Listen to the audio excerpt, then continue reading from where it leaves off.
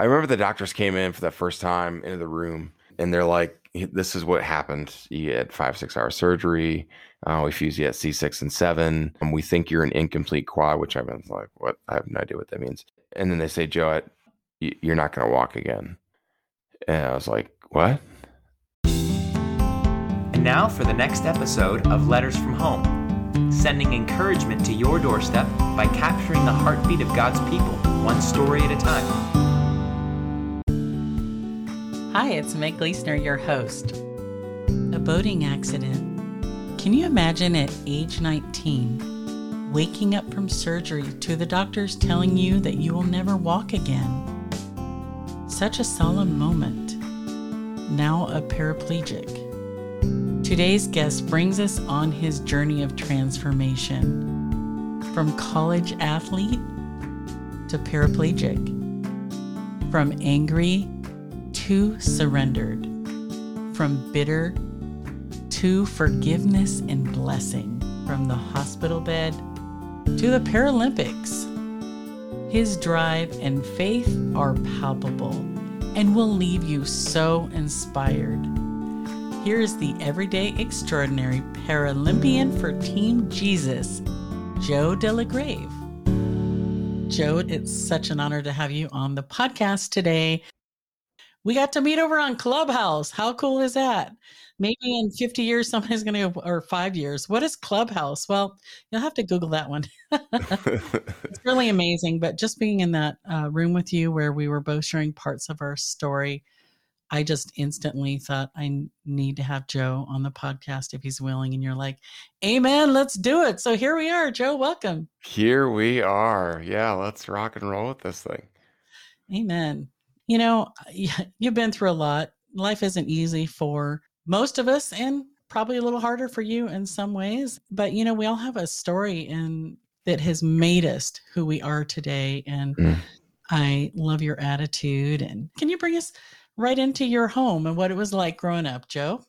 Bringing me into the home. Well, I was raised, my mom was in my life. My stepdad, who I called Dad, was there as well. He was my dad since I was about 4 years old. And then I had 2 older sisters. So I always joke I knew how to French braid before I knew how to like dribble a basketball or anything like that with older sisters and my mom. But we were born and raised in a Christian home. My mom was raised in a Christian home as well. But when she was pregnant with my oldest sister, she just kind of quit everything cold turkey, quit smoking, drinking, everything, just like turned her life to Jesus. And she's the type of mom, like growing up in the home, I always joke, she's the type of mom that like, if you'd bring home really hard math homework, she'd be like, Jesus is the answer. And I'm like, well, that's not going to get me an A on this. So like, that's not going to work, Mom. Like, I understand where you're going. I understand where your heart is. But like, that's not going to work. But no, she just really instilled in us values of Christianity and a relationship with Jesus. And one of the most amazing things that I always remember is my mom reading scripture to us at night when we go to bed, all throughout my childhood, reading at night. Some of it was really boring at the time. I was going like, this King James version is putting me to sleep. I think that was probably the point, like get to bed and there, bucko. But no, that's kind of the childhood. Well, Joe, I know you are an athlete and you have been an athlete since childhood. And I know that is a huge part of your journey. So where did your love for sports begin? I think I was born with it. I remember seeing pictures of, a glove or maybe a golf club or whatever it is, and really loved affirmation that I got from coaches, that built-in constructive criticism or that built-in feedback that you'd get.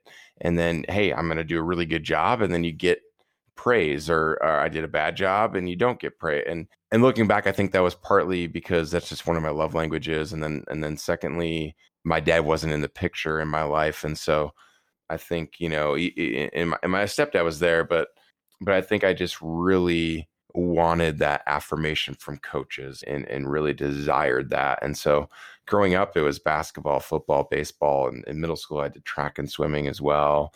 I did plays and musicals. I joke that, Pirate Number 7 was a really big part in the Pirates of Penzance play. Like that was like pirate number 8, like that guy's a loser, but pirate number 7, man, one step away from Broadway, basically. So no, like I just loved being a part of something that's bigger than myself and fitting in, and as far as like, where do I fit in the puzzle? Am I a leader or am I a role player or whatever it is? And so like that part of it's always fascinated me from the chess standpoint of strategy in different games. And so my goal in high school was to make it to college and be a college athlete. Being part of a team can be so special. There's purpose, there's focus, there's drive, something to focus on with your body, your mind, your everything, your academics, everything kind of fits toward a goal, right? So what was your relational dynamic like in high school? Yeah. I mean, my sisters would sometimes get a little jealous because my mom would buy me all this different sports stuff, and my sisters really weren't involved really in sports that much. But so like, oh, why are you buying Joe all this stuff? And she's like, well, he needs it for this and he needs it for that and that whole thing. But no, they were super supportive of my sports and would cheer me on. And my mom she's always high pitched, and so I was like, Mom, can you not yell that loud at games? I know you love me, but no, she'd go there in her big bright pink coat and cheer me on at the top of her lungs, and I'm like, oh, your face pasted on a poster. Yeah, the whole thing. I don't know. Being a dad now, like, I mean, it's kind of fun to embarrass your kids sometimes. Like it's have a little joy in that, but no, I was definitely supported there. And then as far as my friend group and everything, I tended to just like hanging out with whoever, whether it was, usually it's like the jocks and then like the theater nerds, and I would hang out with both groups because I was in both things. And so I was just like, you guys have this weird dynamic going on and I don't get it. And I was a pretty big lovable teddy bear. Ended up becoming the prom king in high school and that whole thing. So like, yeah. So like it was I really enjoyed people, and it didn't really matter to me what group they were in or if you were popular or not or whatever it would be. Like just love people. Where was your faith at in high school years? Was that a formative time for you as far as growing in your faith and owning it as your own? Yeah, like I mean, I loved we were in church on Sunday night, Wednesday, that type of thing. Sometimes not by choice. Like I was like, hey, I got a lot of stuff, but that was something that my mom had us do. And so it was a battle, like just being honest. And as a teenager growing up, you're trying to make it your own, but then it's more of like, well, my parents are making me, or is it tradition? And that whole thing. But definitely had a relationship with Jesus growing up, and remembering like him talking to me. And at 13 years old, I'm at a district youth conference. We went to this big district youth conference in Wisconsin, and I remember God telling me I'm going to be a speaker someday at 13. And I was like, there's no way. I'm not that cool. Like the guy that was speaking that night, I don't remember his name, but I remember his jersey. He had a Houston Astros jersey on, and the Astros were really popular back then. And I'm like, this guy is so cool. He has a Houston Astros jersey. There's no way I'm ever going to be as cool as him to be up on stage and speak. But I remember just crying that night with some other people from our youth group, which I don't know, tends to happen when you're at youth group retreats, but definitely had a relationship with Jesus. But it was this battle between pleasing people and pleasing God. And I think a lot of people can relate to that. Are we on fire for God or on fire for what people think? And a lot of times those two don't coexist very well. Totally. Oh, and I can't wait to hear more about that down the road. I know we will. And also with speaking, that's pretty amazing that as a 13-year-old, God came and tapped you on the shoulder and said, you know what, you're going to be speaking. I like that. So did you get to do college sports? Were any offers coming in? Yeah, so I was pretty good in basketball and football, and then got some offers the D2 and D3 level for both sports, and decided to play football and go to Winona State. There's a coach named Coach Hiller that recruited me. Really liked what he had to say and everything like that, and so we ended up going there and getting a scholarship there, and And that freshman year was awesome. Like it was a really fun year. I ended up playing as a true freshman, which means that I didn't have to redshirt, and which means I didn't have to get up early and weight train every day with that redshirt freshman. So that was kind of nice. So cool, right? I mean, you were like, Way cool. Like I don't have to lift. So which looking back, like I was like, man, these guys are getting jacked. Maybe I should have done the whole lift thing. But no, it was great. It was a great year, and it was a historic year for them. Little did I know at the time, but that whole year though, like the affirmation and the desire to get that from coaches and teammates and the captains and fit in really took root. And so as my athletic career was taking off, my relationship with Jesus was completely going the opposite way, where I didn't get plugged into a church that freshman year. I didn't get plugged into a FCA or Athletes in Action or anything like that. I was just like, I want to do whatever these guys are doing. If that's a house party, I want to do that. If that's drinking, I want to do that. If that's, whatever it is they're doing. And that's what I want to do. And so that whole freshman year, that's what we did. And for me, I was like, man, I'm living out my dream. I'm accomplishing my goals. I had no idea really what I wanted to do after college, but I was like, this whole thing is amazing. Let's see how far the career can go with sports. And that's all I had planned. yeah, it's so easy to be in the moment. And what's funny is I'm sure you're the kid, the prom king, the stud athlete that everyone was looking to, thinking you were the guy that they wanted to please, and here you struggled with all of that insecurity. This entire time, I hadn't seen my dad since I was 5. Wow. It was at 18 when he had said, "Hey, I'm gonna get out of prison and come to your high school graduation." He never showed, and from there I was like, oh, there's so much bitterness, and I was like, well, I'm never gonna speak to this guy again. Like that was kind of the final straw. He missed my entire childhood, and I was heading from Winona State back down to my hometown of Prairie du Chien, Wisconsin, to work there for the summer and work out and get ready for the fall football season.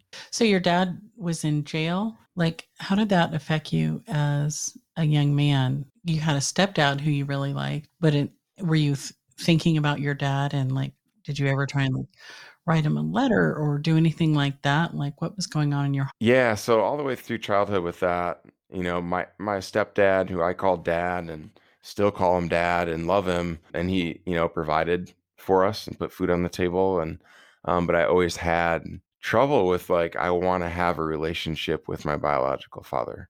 Like I just desired that. And I got, when I, going through sports and you see the dads coaching their kids and doing all that, like I was just so jealous of that and of the relationship. And they could have had the worst relationship, whatever that, it was, probably 10, 15 different father sons that, and they could have had, half of them could have had terrible relationships. I didn't know, but like I saw that and I'm like, man, I really wish that my dad would get his act together and show up for me. And it never happened. And there was times at night that I cry myself to sleep thinking about my dad not being there and asking God, like, why? Like, why me? And why is this? Why can't I have a relationship with my own dad and, have a dad that's coaching my sports and being there and cheering me on. And my dad it wasn't just 15 years straight of prison for some crazy thing. It was choices over and over and over again, whether it was drugs or whether it was check fraud or whether it was slipping back into those things again or not paying his rent. And I didn't know this at the time, but, going back into it later in life and realizing all the different choices that he made to do that and continued to make them and then went back into prison and they continued to make them and then went back into, and like the whole thing, for well over 15 years. Do you think that affected, you said in your high school and college years, something you really struggled with was, pleasing others and just finding that affirmation outside of you? Do you think your dad not being there has shaped that part of you a little bit? Yeah, I think it's kind of interesting the way God's used it on my heart, that like I really, really, really want to see the good in people, no matter what they're going through. And I mean, over and over again, you see it with Jesus where he's seeing the good in people before, and he can see the bad in people, obviously, but like seeing the good in people before he starts to correct them or construct them, whether it's the women at the well or whatever it is. He could have went straight there and said, no, you're a man, you've got 7 different dudes that you're hanging out with, and now you're on to your 8th, and instead it's just like, I'm thirsty, would you get me some water? And saw her as a person, and so I think it's, for me, been something that's been good, but then also that good sometimes can, the enemy can use it and go like, yeah, just seek out that approval, seek out that affirmation, seek out that, and you need people to tell you that you're valuable. You need people to tell you that you're worthy, when really all along you get that rooted in Jesus. You get that rooted in your faith and knowing that you're a child of God. But the enemy says like, no, you need this person's approval. And if you don't get it, then you're a failure. If you don't get it, you're a loser. If you don't get it, then you're not good enough. You're less than, and whatever it is. So it's definitely a slippery slope for sure. After your dad said, I'll be there, and then he doesn't show up, what kind of change took place in your heart then? Did you just let go of hope? Did you just fully harden yourself and forget him? I don't want to see him. And Yeah. Yeah, you can for sure.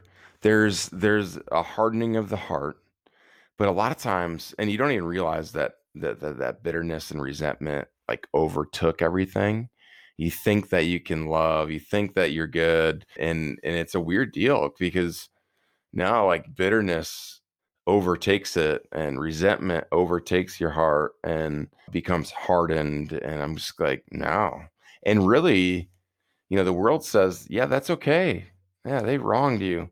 That's okay to be resentment or be resentful, or that's okay to be bitter, or that's okay to lash out at that, because he deserves it. That's what he deserves.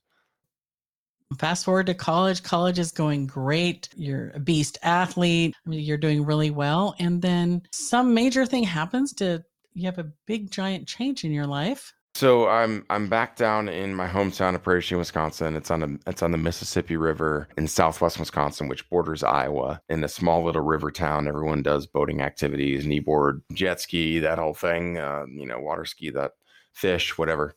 Yep. So between freshman and sophomore year, I'm back home in Prairie du Chien and working for the summer and hanging out. And in that weekend of July 10th, 2004, changed my life. It was a weekend where my 2 best friends growing up on the same street, Ohio Street in Prairie, Kyle and Adam, were back from their respective colleges as well. And we were each Saturday or Sunday or Friday night, whatever we could get on the river, we did. And so like that was no different. So that Saturday we got on the river that morning and we're kneeboarding. Adam's kneeboarding, Kyle's driving. I'm sitting in the boat. I'm enjoying the nice, beautiful summer day. It's 75 degrees, partly cloudy. And I'm kind of leaned back in the bass fishing chair that has the pole on it, and I'm with my hands behind my head, and we're in a back slough, and in the back sloughs of the Mississippi, you never know how deep or shallow the water is, but it's a lot calmer, so it's easier to kneeboard. So that's kind of why we're always back there, and we've been back there 100 times. And Kyle accidentally hit the bottom of the river, and I flew backwards, hit my head on the front of the boat, inside the boat, and I snapped my neck at the C6 and 7 on impact. 6 and 7 vertebrae down from the base of your skull. So I blacked out and woke up, and Kyle and Adam are looking over me, and their tears are rolling down their face, and I'm waking up with excruciating pain from the head injury that I had. I had a big gash in my head where I hit, and was just like, guys, like what happened? Where my head really, really hurts. We got like, what's going on? And they start asking me if I can move my legs, and I send the signal from my brain down through my spinal cord into my legs, and nothing happens. And I'm kind of going like, oh, maybe it's a stinger or something's going on. And they asked me to feel my legs, and it felt like I was touching someone else's legs. And the whole thing was just kind of an out of body experience. And were you on the shore, or were you out in the water still? Yeah, just in the boat, in the water. Yeah. And Wow. So they called 911. All 3 of us were lifeguards growing up. And so we knew they knew not to move my neck, but they, called out, and they got the rescue boat over there and got me from the boat to the rescue boat into the ambulance and to the local hospital where where Adam's mom is a nurse there still. And Mm. she's been a nurse there for 40 years. And so she greeted me and the family doctors there. And they start doing these tests on me, and they start poking me with a needle. It's called an Asia test. And they poke you at the top part of your body and work their way down just to see where you can have feeling. And so they poke me in the shoulder. Can you feel that? Yep, I'm good. And they start poking me in the shoulder, the arm, the hand, whatever, and then lower and lower. And as it gets down to the chest, I don't feel anything. And then I'm like, "Are you poking me still?" And they're like, "Yeah, Joe, we are, and we think what you've had is a spinal cord injury, and you need to go up to La Crosse, which is the local bigger hospital in the area, and med flight you up there and get you into surgery."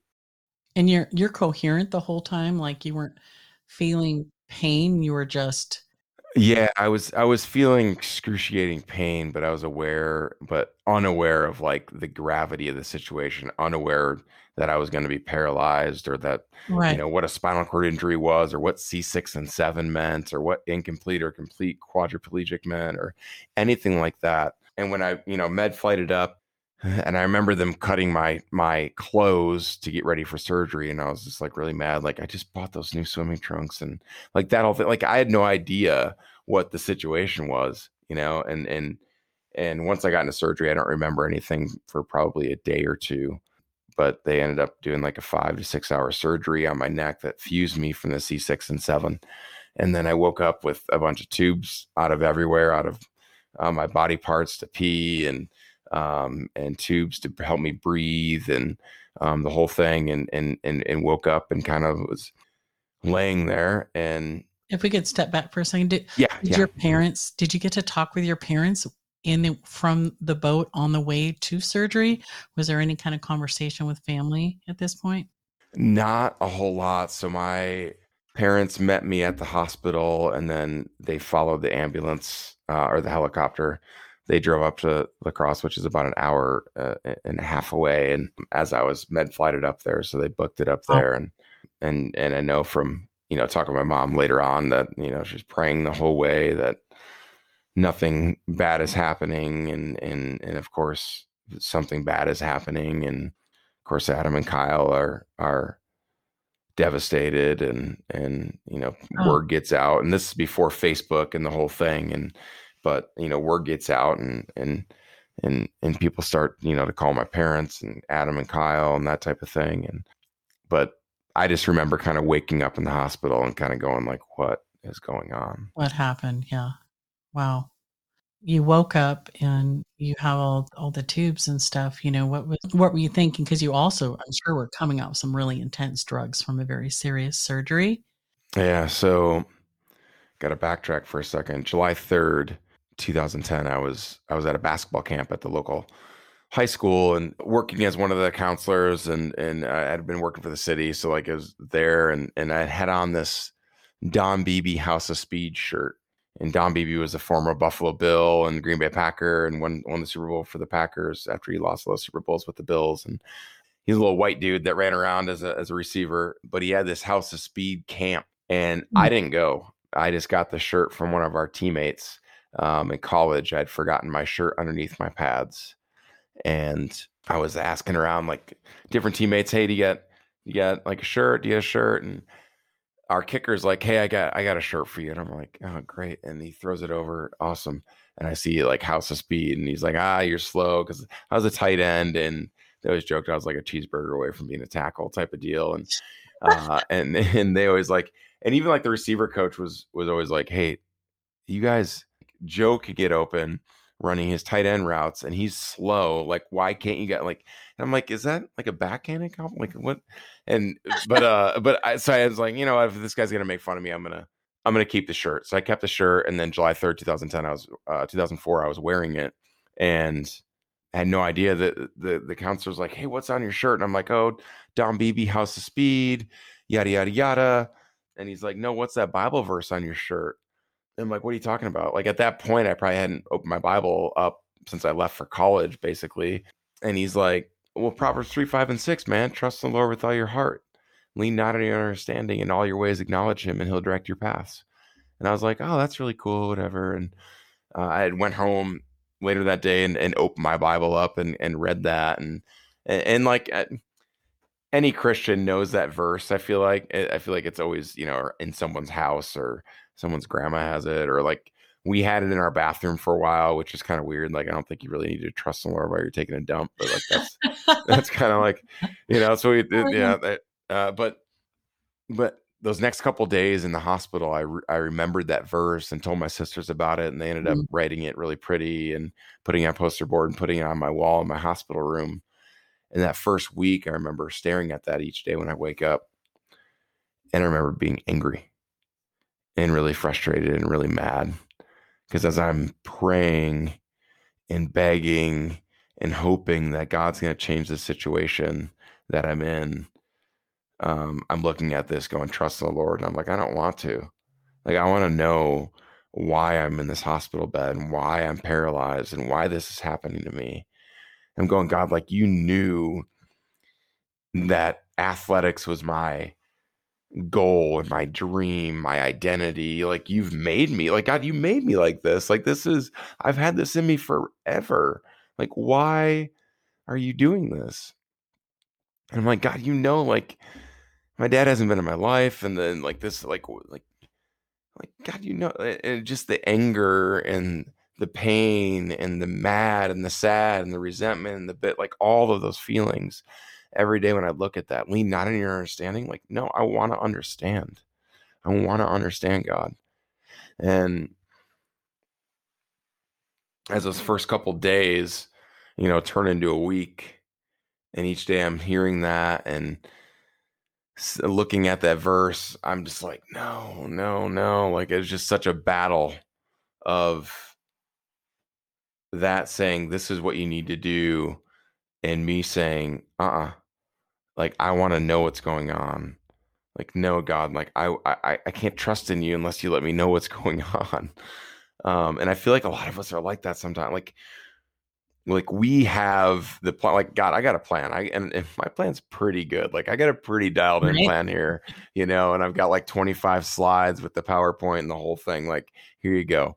Like, hey, I'll trust in you. Let's just make sure we do this plan here. And I feel like we do that a lot with God. We're like, nah, like, this is what we need to do. And in hindsight, it ends up being that it doesn't really work out very well for us. But So did you have any way to communicate? You said, did you wake up did you have a ventilator, or when you woke up, were you able to speak? I didn't have a ventilator. I was able to speak a little bit. I could remove my right arm just a little bit, but otherwise fully paralyzed. And I remember the doctors came in for that first time into the room, and they're like, this is what happened. You had 5-6 hour surgery. We fused you at C6 and 7. We think you're an incomplete quad, which I've been like, what? I have no idea what that means. But then, and then they say, Joe, you're not going to walk again. And I was like, what? What do you mean? They're like, there's maybe a 3% chance that you'd ever walk again, and you're going to be in a wheelchair the rest of your life, and you're going to be going through rehab and this whole thing. And I'm like, at 19 years old, you're already having these questions that swirl around your head that kind of dominate your headspace. And like who you're gonna marry, and what career are you gonna have, and what's that gonna look like? Do you want kids? Do you want to have? And when you have this paralysis, like, everything just amplifies. Can I do this in a wheelchair? Is this girl that I'm with gonna stay with me? Am I gonna be able to have a baby? Like, my mom's in the room asking the doctors if I can still have sex because she wants grandkids. Like, I'm like, Mom, get out of my room. Like, this is like, absolutely Give not. me a moment here, Mom. Yeah. Yeah. These questions are just dominating my headspace and circling around in my head, and I'm just begging, like, wiggle a toe, move a limb, something to make me know that I'm going to be okay. And little did I know that was already there in the room through that Bible verse. Of trust in the Lord with all your heart, lean not on your understanding, in all your ways acknowledge him, and he'll direct your paths. Like, God was working on me each and every day when I wake up, through that verse that was on my wall, and through the miracle that was in the room. And that miracle that was in the room was the wheelchair. A lot of times we think that our obstacles in life, our circumstances in life are there to make us struggle, when a lot of times our opportunities become real through our obstacles or through our circumstances or through whatever is put in our life. And for me, that was that wheelchair. I looked at it and I'm like, this is less than, this is inadequate, this is disabled, this is non-abled, this is insecure. I don't want to be a man with a disability. I don't want to be a man pushing a wheelchair around. And I look at it and just like, oh, a reminder that I'm paralyzed and my dreams are gone. Did your buddies come and visit you in the hospital? And what was it like? Did you have any read on your parents or your sister as far as while the doctor's telling you and you're processing? Did you pick anything up on them and their reaction? My buddies were in the room, and I went to a small little rehab. I had nobody else that had spinal cord injury. It was me and then a bunch of stroke patients. And so it was just like me, isolated. But at the same time, I was in a small little hospital that was close to my high school friends that would come up and visit me, and my coaches that would come up and visit me. And it was close to my college friends that would come and visit me, my college teammates and coaches that would come and visit me. And I just had this insane support group around me that literally every minute of the day, people were coming in and speaking life into me, coming in, sometimes probably even lying to me and just being like, hey, Joe, it's going to be okay. And I'm like, oh, all right, whatever. But I think it was something that I absolutely needed at the time, for people to come in and say, Joe, you got this. People to come in to say, hey, it's going to be okay. Like friends at college, instead of going out partying on a Saturday night, calling me and talking to me for 3-4 hours while I'm laying in this hospital bed. And it really like stoked a fire of my already like positive personality, but it just stoked a fire that maybe this is going to be okay. Something happened about a month after staying in that hospital room, and I'm still kind of wrestling with this whole trust the Lord thing with Proverbs 3, 5, and 6. And I'm still kind of wrestling with everything that's happening. But we got a call from our local youth group pastor or friend. I'm not exactly sure who called me that night, but called and said, hey, there's been an accident with Josh. He was 16, so a little bit younger than me. And they said Josh was driving home from the state fair on a back road, on a gravel road. He ended up getting thrown from the vehicle in a crash and broke his neck and died on impact. And I remember thinking through that and just started sobbing, crying, realizing I had been given a second chance. Like that could have easily been me dead on impact. The craziest thing about it, and the thing that I didn't really realize and was just, again, mad at God about, was the day before Josh passed away, he was talking to one of his friends saying, hey, I know where I'm going to go if I leave this earth. Do you? Witnessing at 16 years old at a state fair, when most, usually you're just running around trying to chase girls and get a funnel cake. But he's speaking to people about their relationship with Jesus and about the reality of heaven and hell. And I remember going like, God, why would you take Josh? Like, I'm just playing football, and that was all I wanted to do. And he just started working on my heart. That was when my heart started to soften. And he started working on it and said, I'm giving you a second chance, Joe. I'm giving you a second chance. Trust in me. Don't lean on your understanding. You're not going to understand it. Acknowledge me in all your ways, and I'll direct your paths. And that's when I started to realize, wow, this wheelchair, let me just jump in. Let's figure this thing out. Let's start to do physical therapy with a little bit more aggression. Let's start to do occupational therapy and figure this thing out. And, I ended up spending 3 months in the hospital and then going home back to live with my parents, which, at 19, that's just a dream come true. Yeah, right. No, it's not. But and now that I have kids, I'm just like, no, I wouldn't want them to move back in when they're 19 either. But yeah, but moving back home and again having a community around me, they had built me this addition onto my parents' home that was like its own little, apartment with a bathroom and the whole thing. And it was just really a labor of love that a bunch of people in the community provided for us. And so that was really important as well. But again, continuing to try to be independent. It started with, it wasn't just me going from, oh, I'm going to be in a wheelchair and now I'm a Paralympian. It was me going like, I'm in a wheelchair and I need to figure out how to put my socks on and figure out how to put my shorts on and how to put my shirt on and then figure out how to transfer and figure out how to push around the block. And it starts with such small little steps. Everyone thinks it's a big giant leap of faith, and it's not. It's just a step. From your initial diagnosis, has anything changed? No. So I basically function as a C6 and 7 quadriplegic. That's incomplete, which means I didn't sever my cord completely, but basically I don't have any movement in my legs. I can feel the bottom of my feet, but that's it. Like I don't have any other feeling in my legs and no movement.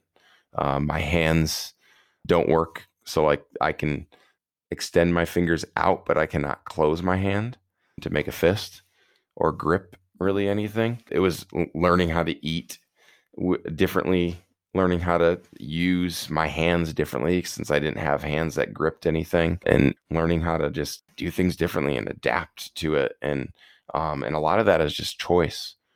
A lot of people will play the blame game at that point and be like, well, it wasn't my fault I'm in the situation and I'm not going to figure it out. And it takes a certain attitude to just go, I'm going to fail over and over and over again, but I'm going to just continue to try to figure out a way to put my socks on and my shoes on and figure out a way to zip a backpack and figure out a way to, whatever it is. And it's that mentality that there is a way to do things, even if your hands don't work and you can't move your legs. Wow. That's amazing. Are you able to travel by yourself? Yeah. And I know we'll talk about rugby. Yeah. You have said, and what you've done is really remarkable, and all the things that, most people would just completely don't even think about or take for granted, with that athletic tenacity to just attack some of those things to prepare you for the rest of your life. You have said that you felt like Proverbs 3 and God was just giving you a whole second chance. The biggest thing would be, and we can get into the rugby stuff here in a second, but the biggest thing that it did with the second chance was it started to soften my heart towards my dad. And that started to come up. He heard about, did you get to talk with him about the accident? So my grandpa, who was still alive at the time, and I got to see him, quite a bit. And it was, my dad's dad. And he's like, hey, and his wife, who wasn't my grandma, but his wife was like, if you ever want to go see your dad, this is where he's at, type of thing, just putting it out there. And he knows that you're in a wheelchair and had an accident. We told him, and, we write to him a lot. And initially I'm like, there's no way. Like, I've been through way too much. Like, no way. And it just started to, it's just crazy how God does this. And he puts little bits and pieces out for you to chew on. And you got a second chance. Why doesn't he? And I'm like, that's like 6th, 7th, 8th, 9th, a millionth chance. It's different. And I'm like, and then you get these little things. And I talk to my girlfriend, who's my wife now, April. I'm like, April, what should we go see my dad? And I'm like, I'm asking her, hoping that she's going to say no. Like, I need an ally in this whole deal. And she's like, that sounds like an amazing idea. You should absolutely, I'll go with you. Let's do it. And when do you want to go? Should we go this Saturday or next Saturday? I'm like, whoa. And still wrestled with it and ended up going to see him. I ended up finally saying, okay, let's go do it. Thanksgiving of 2005, November of 2005 is when we went over to a local correction facility in northwestern Wisconsin. And I go into the jail, and we had kind of like, he knew we were coming, and we had to get on a list to be a visitor and kind of told us like, you need to bring some quarters for snacks and that whole thing, but it'll be pretty easy. So we get there, and being a year and a half out from my injury, I still had no idea how to advocate for myself. So I get in there, and the security guards are like, well, you can't go into your wheelchair. And now I'd be like, well, no, these are my legs. Like, yes, I'm staying in my wheelchair. But then I'm like, okay. So I transfer into this giant, like, park bench with wheels on it type of thing, this big, huge hospital chair or whatever. And April has to wheel me in because I can't even wheel myself in, that whole thing. And I'm just going like, oh my gosh, like, this is not the way I want to like meet my dad for the first time in 15 years. So we get in there and we get some snacks, and then my dad comes out. He's in a green jumpsuit, and he comes and sits down at the table across from me, and I look into his eyes, and that experience was something that reconciliation, that forgiveness is something that is just straight transformational from Jesus. I looked into his eyes, and his eyes looked like mine. His freckles looked like my freckles. His features and personality quirks and the whole thing looked like me. And we sat and had some popcorn and Skittles and some soda and talked. And, we had a hard talk. I told him, how hurt I was by what he did. And I also told him, hey, I got a second chance and I want to give you one. And that love that was shown that day wasn't mine or his or April's. It was through the blood of Jesus. It was through only transformational power of Jesus can do. Maybe I was a vehicle that went there, but later, years and years later, he passed away in 2016. So we ended up getting 11 years together to reconcile and to have a relationship, and to get to go to a Cubs game. We're both huge Cubs fans, and went to a Cubs game together and sat in right field at Wrigley Field and got to do the father-son thing. And years later, I said, because he never messed up again, never had any problems with drugs, never had any problems with bad checks or anything like that. From that day forward? From that day forward. Wow. Served the rest of his time and got out. And I said, what was the difference? And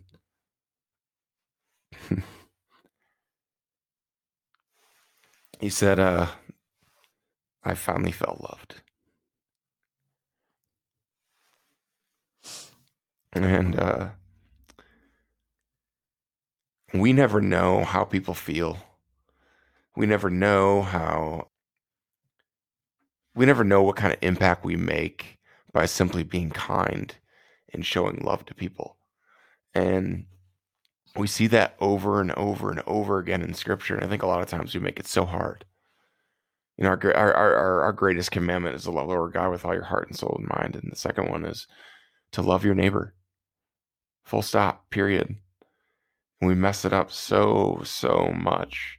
And we let bitterness ride and move into our heart. We let resentment move into our heart. We let this stuff overwhelm us to the point that we don't have the capacity to show love to someone.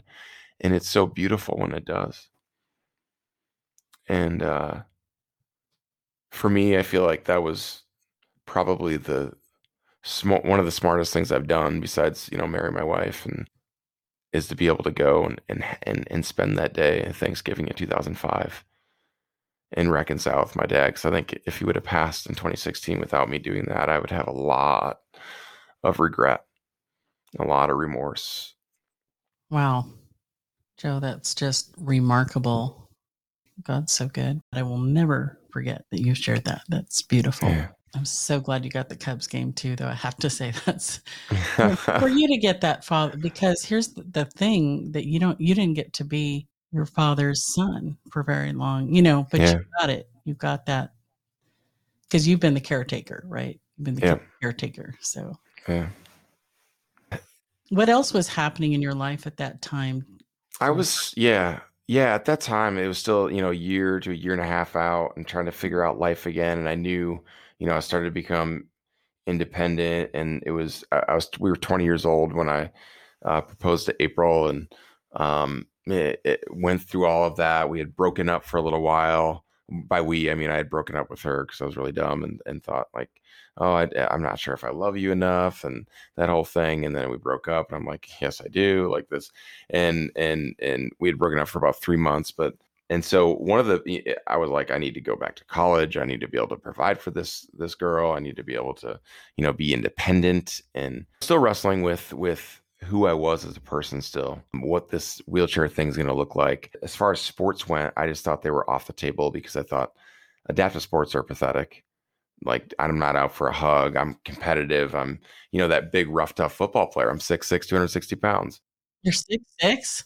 Yeah. Yeah. Bob. And there's no way like that's going to translate in the adaptive world. And it was, again, someone in my life that spoke into me. And I think it's just so important. Like, a lot of people are like, Joe, you're inspiring, or Joe, like, you've done so much. And like, it's so important to have people around you that are real with you, that are vulnerable with you, that will keep you accountable.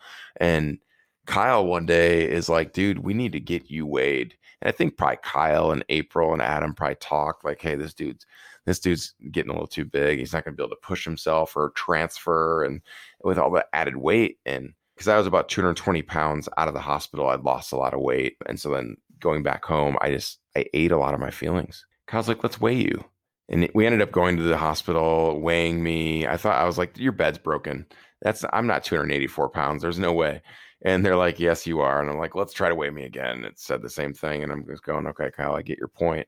And that's when I finally started to kind of like, man, maybe I need to look at wheelchair sports. I went back to college, was helping out with the football team, and was like, I don't want to do it. Like, I don't want to just be reminded of what I used to do. And so I finally looked up wheelchair sports and looked up wheelchair basketball and realized I really couldn't play that with my function. Looked at wheelchair racing and I was like, that sounds really boring. I don't want to push around in a circle. And finally found wheelchair rugby and saw these crippled people smashing into each other as hard as they could, trying to make each other more crippled. And I was like, this thing is so weird, right? Like, what? And I was like, yeah, perfect. Sign me up. And found out that there was a team about 2.5 hours away from Winona, Minnesota, and Minneapolis, Minnesota. At a place called Courage Center. And I ended up going up there with April. We drove up there and got into a chair that night. They strapped me all in. We have like straps on our legs and our feet and our waist and the whole thing. That way when we fall over, we're not yard sailed out like a big old, like your body's going everywhere type of thing. And yeah, no one wants to scrape that off the floor. So we're strapped into our chairs and that whole thing. And and I remember, going up and down the court and passing the ball and pushing up and down, and my lungs are starting to fill up with air like an athlete's would, and my body's getting hot, and realized through that night that I got to be an athlete again. Like I was a big, out of shape, terrible athlete, but I was an athlete again. And that night changed my life. And then there was also these group of guys that I could talk to about, like, how do you guys use this catheter? How do you guys transfer into your cars like that? How do you take apart your chair by yourself? How do you like a one-stop shop for rehab that I didn't get at rehab? Like, it was a way for me to have a support group for a 19-year-old kid that did not want to be in a support group with anyone type of deal. So it ended up being a beautiful thing. And then a thing where, the scripture says, delight yourself in the Lord and he'll give you the desires of your heart. Like, he knows you because he made you. And it was like, wow, I get to be an athlete again. And at that point, I had no clue that I was going to, to be a Paralympian or win a bunch of medals or whatever it would be. But that athletic identity came back in a good way where, Jesus was first and athletics was second. But then I was like, wow, I can set some goals. Let's set some goals. Let's start losing weight. Let's start getting in shape. Oh, wow, there's a national team for wheelchair rugby and they play at the Paralympics. And I watched them in Beijing and they won gold. And I was like, I want to do that. And so I started to set up goals to be able to do that. And then made my first national team and was able to make London in 2012 after working my butt off. And April and I moved down to Phoenix to train with 3 Paralympians. And wow. And so like just completely moved our life that way. And things kind of started happening in the sport all because of that one practice that changed my life. So you've gotten to go to Olympics a couple of times, and now you have kids. Can you bring us up to speed with where you're at now? We have 3 babies, 9, 7, and 5. Braxton's 9, Braden's 7, and Brinley's 5. Live in Wisconsin now. We moved to Arizona for 8 years, then moved back to Wisconsin to be closer to family, and then training for the Tokyo 2021 games. They're 2020, and then obviously with COVID, 2021. So we're about 100 days away. When we're recording this right now, there's about 11 days until we find out who's selected to the team. Which is exciting. So it's been a really cool ride. I've been on the national team for 13 years, the captain for 8 years, and it was cut in Rio, and that's like a whole nother podcast. I feel like we've been, but it was during that, just quickly, it was during that failure where God reminded me that my value and my worth aren't tied to a medal. My value and my worth aren't tied to an outcome that a scoreboard says I'm a winner or a loser. My value and worth is in whose I am and what he did on the cross for me.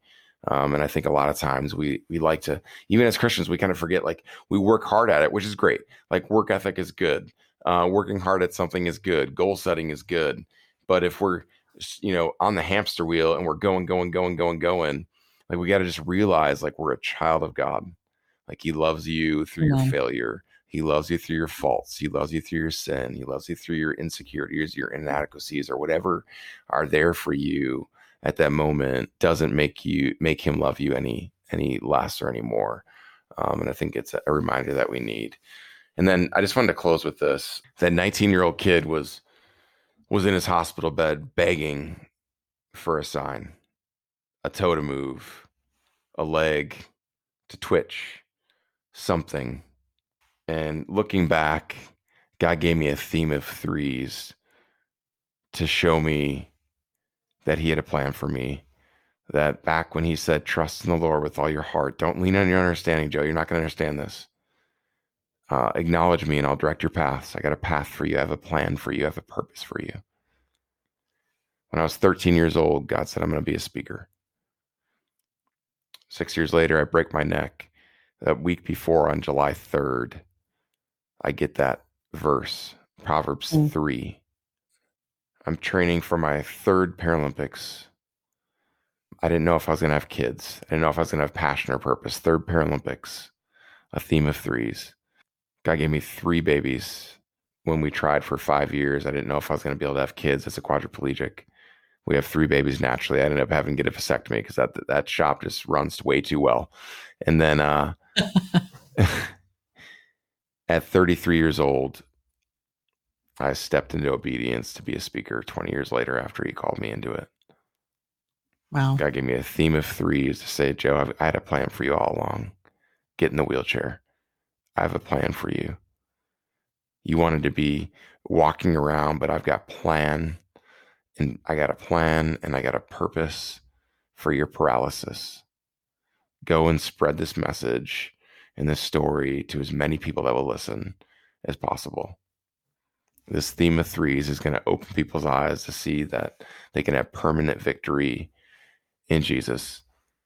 That they're not defined by a circumstance or an outcome or an obstacle or failures in life or things going wrong. They are defined by who I am and defined by the reaction to their failure.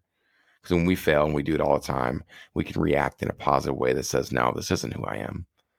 This sin doesn't define me. This feeling that I have right now of insecurity or inadequacy doesn't define me. People calling me less than or unworthy or not valuable or not good enough. If Forever's listening and you've gone through something like that, that's not you. That's not who God's called you to be. You're a child of God. Your identity is in Jesus. You are worthy because he says you are worthy. So get up and react in that way. It's powerful when you say, I am a child of God. Go and do what you're purposed to do. Go and do it. God has a plan for you. Before we seal up the envelope on this story of encouragement, I have prepared bonus material for you that we like to call the PS, sure to make you smile and be moved within your heart as you see a bit more of the heart and personality of our guest. Here is your PS. Are you ready for some bonus questions, Joe? Let's do it. All right. Do you have any hidden talents or party tricks? I'm a pretty decent singer. Is kind of like the hidden talent that I whip Ooh. out every once in a while. Yeah. Any national anthem? Have you sung at any of the? I did it in high school before a basketball game. I don't think I've ever done it for rugby though. No. What was your best sports moment? The one that just really you're most proud of, I guess. Yeah, making 2012. I remember, and it wasn't even like the game or anything like that, but the selection and making it. And we had worked so hard for it. April and I moved to Phoenix and moved away. And then in January 2012, had our son Braxton, and then being able to make this team and remember kind of the culmination of everything was like, wow. I mean, I just cried like a baby, called my mom and called April. I was like kind of incoherent with, she's like, so did you make it or not? And I was like, yes, I made it. Yes, I made it. And so it was an amazing moment and a culmination of a lot of hard work, and ended up losing not close to 90 pounds to get in shape to be able to do it. And, Wow. and so that was probably my favorite. All right. What was your worst sport? Did you have a worst sports moment? Yeah. So my worst sports moment was 2012 as well. It was playing Team Canada in the semifinal to go to the gold medal game. We were ranked number 1 from 2005 all the way to 2012. So heavy favorites going into the tournament. Ended up losing by 1 point to go to the gold medal game. We were down by 8 in the first quarter, fought all the way back. So like it was the anti-Disney movie, I call it. So like we were down by 8, fought all the way back. Fourth quarter, it's a tie game. We get one more turnover. All we got to do is go to score and win. Like there's the theme music, the Chariots of Fire theme music's playing, the whole thing. Like they're going to make a movie, and we ended up turning the ball over. Canada goes to score. They win. We lose. We have to go to the brown poopy medal game, and just devastation. I can laugh about it. And that bronze medal means so much to me now, but for a long, long time, like I thought I was a failure because of it. And we all thought we were failures because of it. But in reality, you look at that, and bronze means something devastated happened and you reacted in a positive way and got that medal anyway. Like the very next day, you have to go out and put that behind you and go win. And that's what we did. And so, how has your injury affected how you parent, Joe?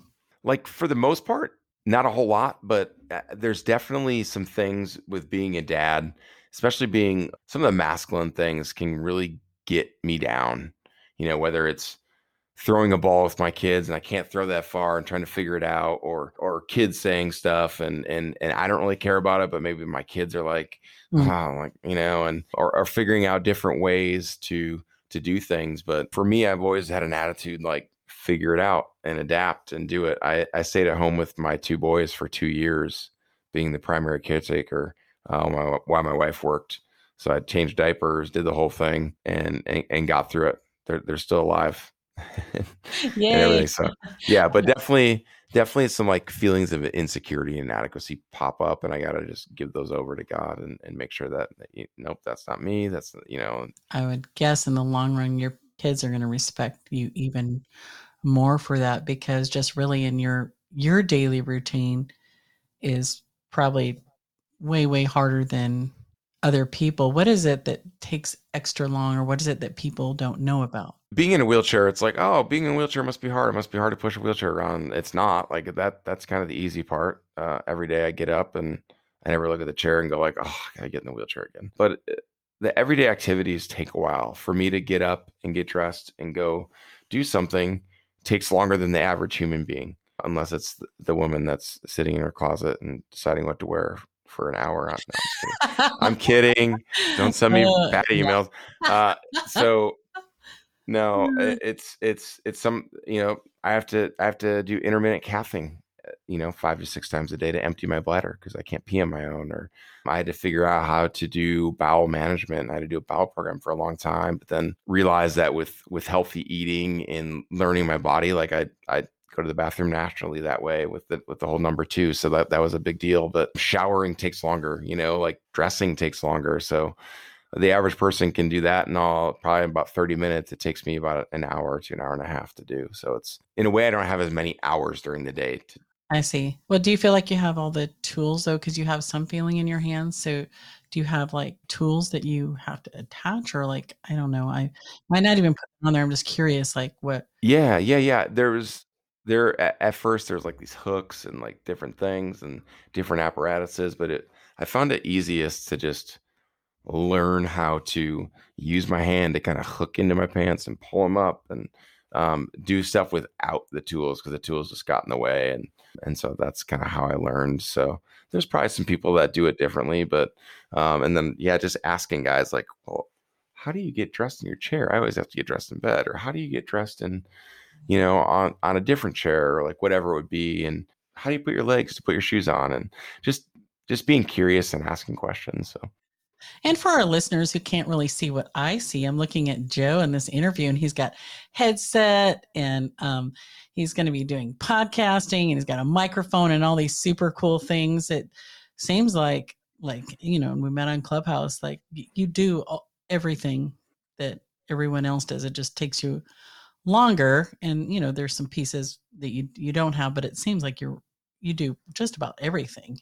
Yep. Yeah. Completely independent, can travel on my own. Like, don't need my wife or a nurse or anyone to like take care of me, and learned how to transfer in bathtubs. And so I wouldn't necessarily have to bring in like a shower chair with me or anything like that. And so stuff like that's really important for me to be able to. Is there anything that would be helpful for people to know that maybe wasn't helpful when, whether it's something people say to you, or, like what would be helpful for people to know how to support people in wheelchairs? Yeah, so there's this whole deal. Okay, so I call it inspirational porn. That's what I call it. Oh my. Okay. It's basically, if you're saying, well, you're inspiring because you're in a wheelchair. Like, it's like that's not true inspiration, right? Like that's just you looking at someone that's in a chair and going like, well, my life doesn't suck as much as theirs. Like it's kind of like awful to say.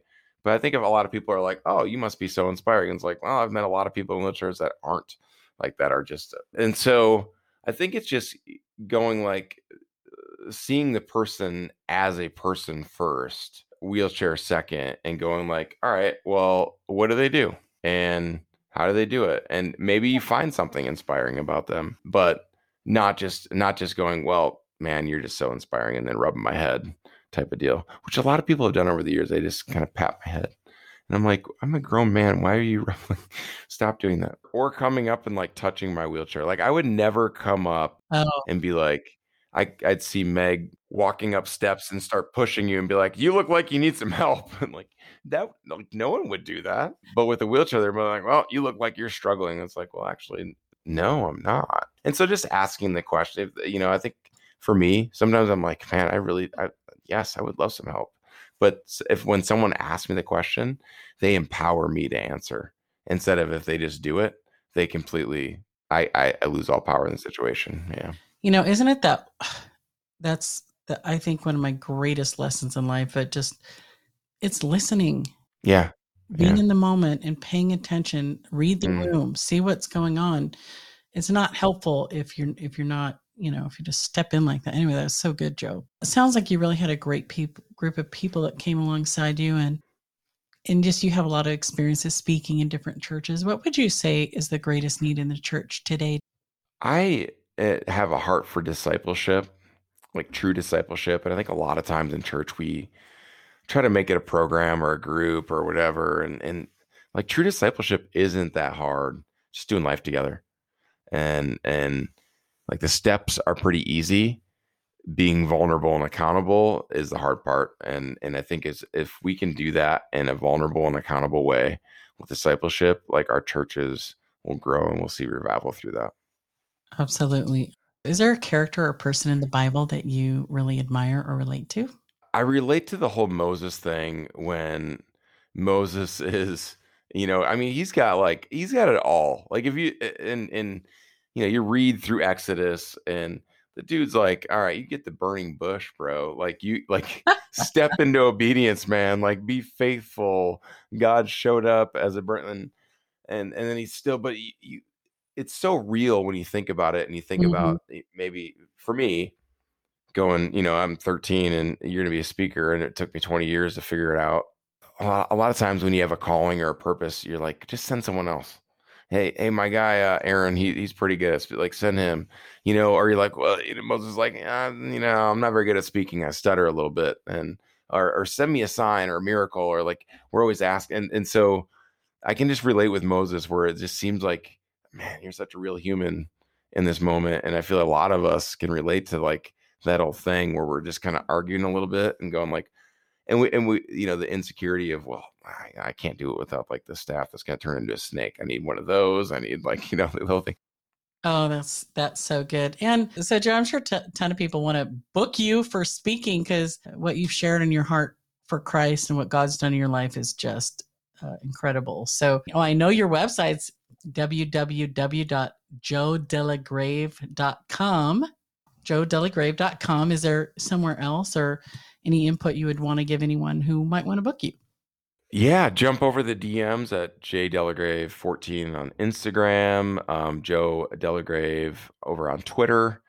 Facebook page is open, joe.delagrave, LinkedIn, the whole thing. So I think I'm pretty much everywhere except TikTok. I'm not on TikTok. Whoa. I'm not doing the TikTok thing. Cool factor just went down to, how old are you, Joe? 36. I don't know. Maybe this is something you have to tackle. I don't know. Just TikTok. No, I didn't do TikTok either.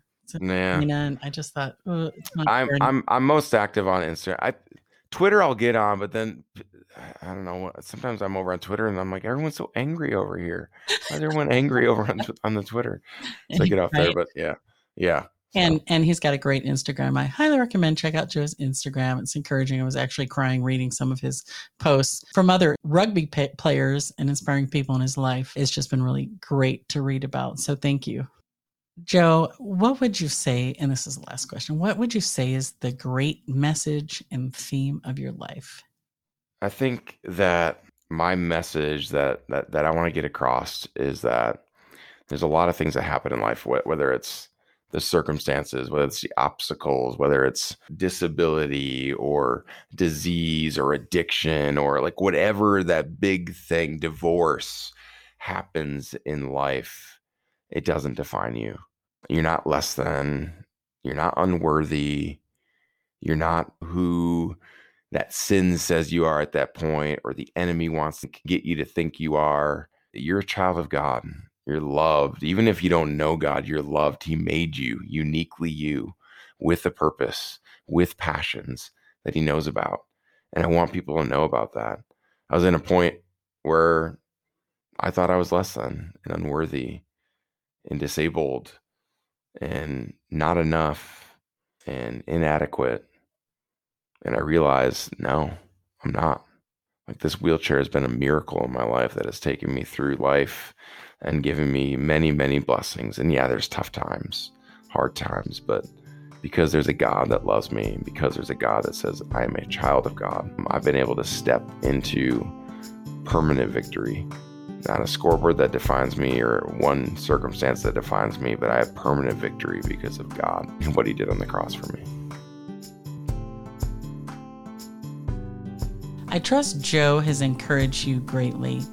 Isn't it remarkable that strength and determination that God worked in his heart to do something about it for that second chance, and just seeing that deep gratefulness that led him to a drive to do all that he could with the limited physical ability that he had.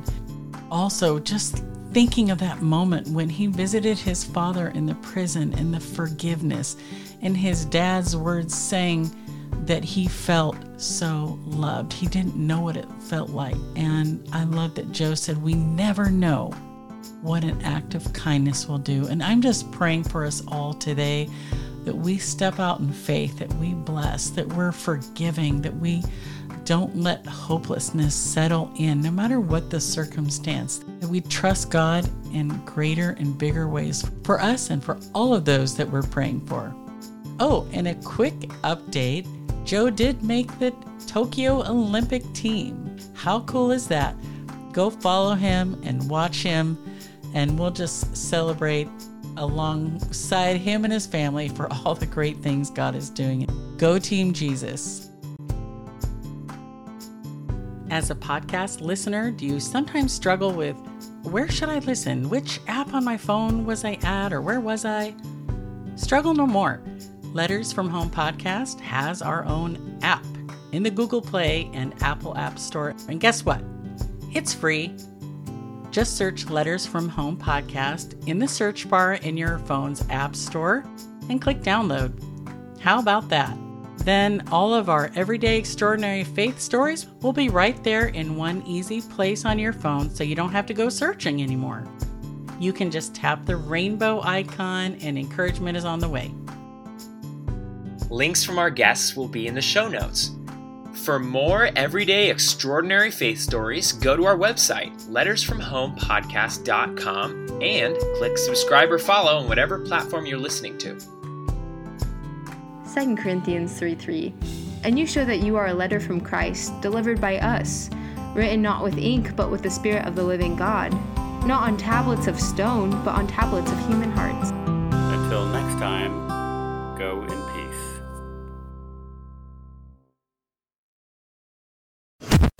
Thanks for listening. We just wanted to take a minute to let you know that just like you and your family, Purposely is also part of a family, the Krista Family of Ministries. Krista helps kids and teens learn and grow in their faith at King Schools and Miracle Ranch Camp. And Krista shares Jesus with people in the poorest, most remote places through World Concern. Krista Senior Living is a community of love and care, and Krista Media is a place of hope on the radio. God is changing lives through these 5 ministries, and Krista is on mission to share the good news of Jesus. To learn more, visit Krista.org.